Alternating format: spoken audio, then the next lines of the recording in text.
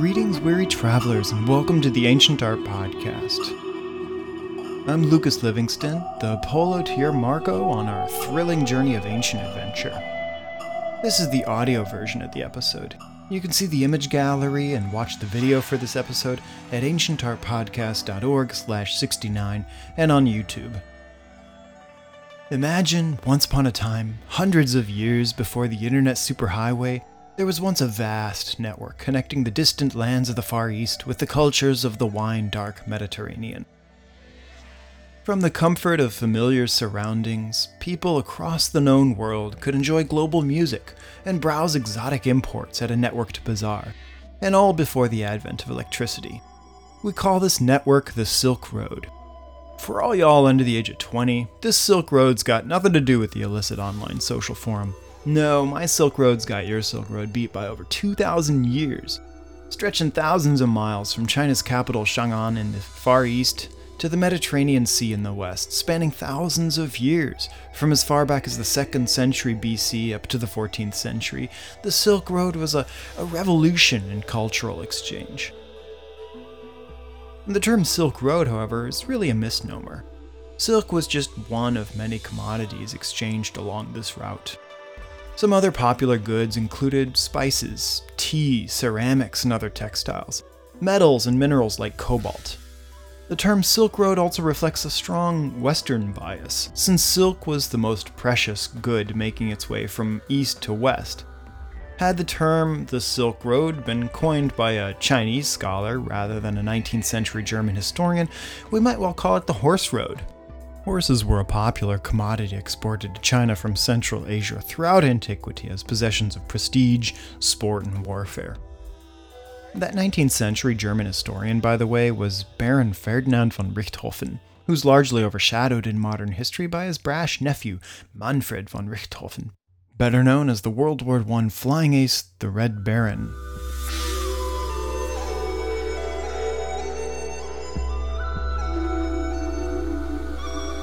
Returning to the blue mineral cobalt, that's a perfect example of the beautiful network of exchanges happening through the Silk Road. Cobalt was mined in Persia and exported to China, where it was ground down and utilized in Chinese underglazed blue and white porcelain pottery of the Yuan and Ming dynasties. This Chinese pottery, in turn, was highly prized in the West, and so made its way on merchant caravans across the desert sands back to Persia. This beautiful exchange ultimately broke down when cobalt deposits were finally discovered in China, and Persians at last developed their own underglazed blue and white pottery technique, but the purist would say that it pales in comparison to Chinese examples. Returning to terminology, the Silk Road is also a misnomer because there's no single road. No on-ramp to the Silk Road here. It was a vast network of interconnected mercantile and pilgrimage routes. Yes, pilgrims traveled these routes as much as merchants. In fact, much as our internet today conveys knowledge in addition to commodities like music and movies, the Silk Road can be credited as a vehicle for the transmission of ideas, as much if not more so than a pathway for exchanging physical goods. Most significantly, one such idea that spread along the Silk Road is Buddhism. Buddhism originated in the foothills of the Himalayan mountains, perhaps around in the 5th century BC, though recent discoveries might push that date back a century or so.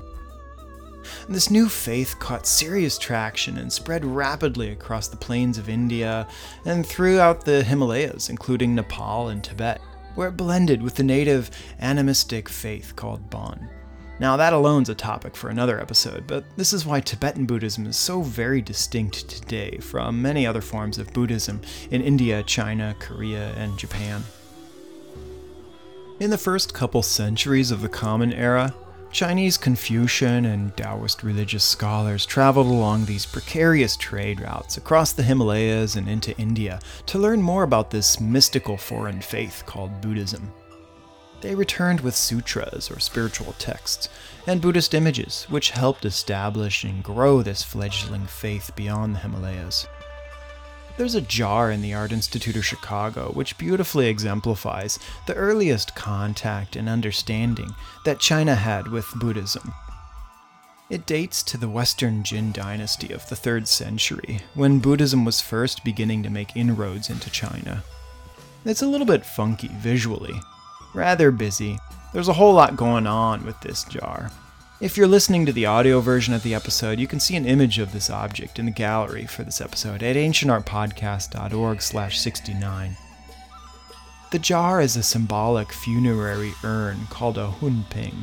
No actual cremains were placed inside this urn, but it served as a palatial spiritual dwelling for the soul. Decorating the vessel is a myriad of miniature ceramic figurines. Nestled amid the many birds, monkeys, bears, dragons, people, and Chinese Taoist immortals, we see a cute little image of Buddha, just barely poking his head out. You know it's Buddha because he's seated in a meditative posture and sports his characteristic top knot and halo. Okay, wait, don't send the hate mail. That is, his characteristic Ushnisha and Ariel. After a few centuries, China became dominated by Buddhism, and it's fascinating to see at this early stage how Buddha simply blends in with a medley of native Chinese faiths and figures.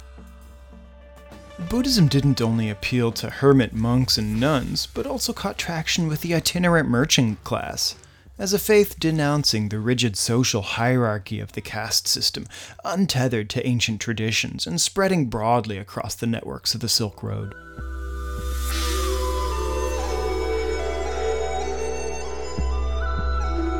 The cultural heyday of the Silk Road's mercantile economy was China's Tang Dynasty from 618 to 907. There was an unprecedented wealth of foreign goods and cultural influence making its way into China at this time. You might regard this as a golden age of cosmopolitanism and multiculturalism. Suggestive of this cosmopolitanism is a marvelous assembly of ceramic tomb figurines in the Art Institute, which reconstructs the spectacle that the citizenry of 8th century China would have experienced as a merchant caravan traipsed into Chang'an off the dusty trails of the Silk Road. Again, if you're listening to the audio version of this episode, please visit ancientartpodcast.org/69 to see some lovely images of this merchant caravan. Groomsmen lead horses and a Bactrian camel, while a rider deftly balances on the camel's bouncing back. The rider pulls on now lost reins as the camel rears its head, seeming to erupt in a gurgle characteristic of the breed's cantankerous behavior. Looking closely at the faces of the human figures, with their heavy brows, sharp cheekbones, receding hairlines, and enlarged noses, the exaggerated expressions are on the verge of caricature and betray the distinctly non-Chinese features of Central Asian merchants. Why? These ceramic figures were not made for just anybody. They cost quite a pretty penny and could only be afforded by nobility and the elite aristocracy. Why would an elite member of China's upper class choose to decorate their tomb with such representations of foreigners? It's unclear why, but at the very least this is evocative of the rich multiculturalism rampant in the Tang Dynasty, that a Chinese aristocrat would choose to be buried surrounded by foreigners. There's a marvelous glazing technique on these ceramic figures. A lovely multicolored drizzle and spatter effect characteristic of the Tang Dynasty. It's called three-color glazing, or sansai. If you look close enough, you might find more than 3 colors, but it gets at the point that the artists were working with a limited palette for the lead-based glazing technique. Sansai is limited to the Tang Dynasty and profoundly stands out among the subdued glazing traditions throughout the rest of China's history. Another introduction to the artistic repertoire of the Tang Dynasty leads us to my favorite topic. You guessed it, alcohol. Okay, maybe not beer this time, but wine will serve as a close second.